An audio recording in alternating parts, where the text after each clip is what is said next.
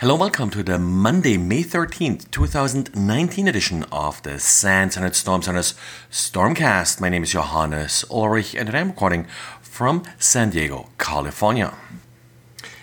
If you are reading our SANS and Storm Center diaries, you probably have noticed that Didier is really well known for creating a ton of useful little tools, typically in Python.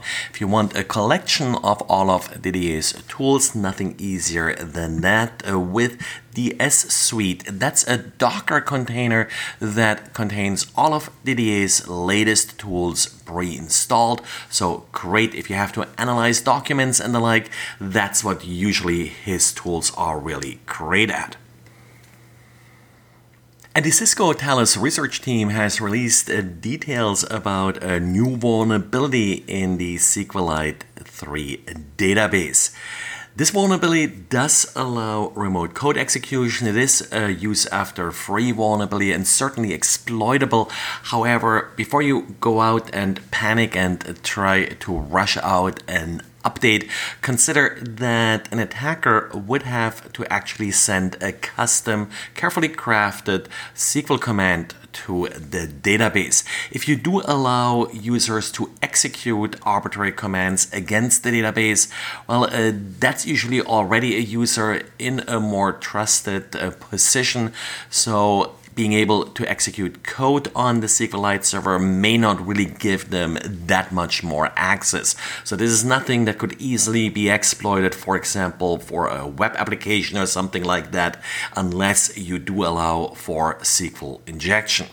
A patch is available and you should certainly apply it, but no need to rush it. So if you don't see an updated package for your particular operating system, you can certainly wait a couple days. And talking about patches, NVIDIA released updated video drivers for its GeForce Quattro and Tesla video cards. These Windows drivers fix 3 different vulnerabilities that can lead to privilege escalation. These are these very typical sort of kernel mode driver vulnerabilities where the video driver does run with elevated privileges. So being able to execute code via the video driver does also lead then to elevated privileges. And yet another step towards passwordless authentication. Windows 10 with the May 2019 update is now certified for FIDO2. FIDO2 essentially does allow browsers like, for example, Edge, Chrome, and Firefox to access biometric authentication features like Windows Hello and use them in order to also log you into web applications. So far, most of the time, FIDO2 is implemented via USB tokens, and for example, Google has come out with one, but this FIDO2 certification for Windows 10 means that you actually can take advantage of this authentication mechanism without any additional hardware, just by using hardware that's already being used by the operating system, like facial recognition and fingerprint readers, to then authenticate via the browser to web applications supporting this new standard.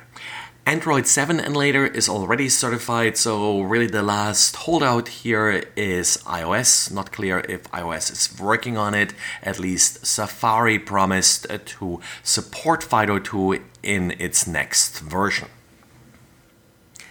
And some advanced Android users over the years have become to rely on the Android Debug Bridge backup and restore feature in order to create backups of their Android phones and then restore them on new devices. While ADB, this Android debug bridge, has been associated also with some attacks if it was inappropriately exposed, overall backup and restore hasn't sort of really caused any problems in that respect. Nevertheless, it appears that Google will be turning off these features in future versions of Android. Based on a message that was added in a recent commit to Android that warns users that these features will be deprecated in the future. This could also affect you if you are trying to make forensics backups of Android devices. They also often take advantage of this utility.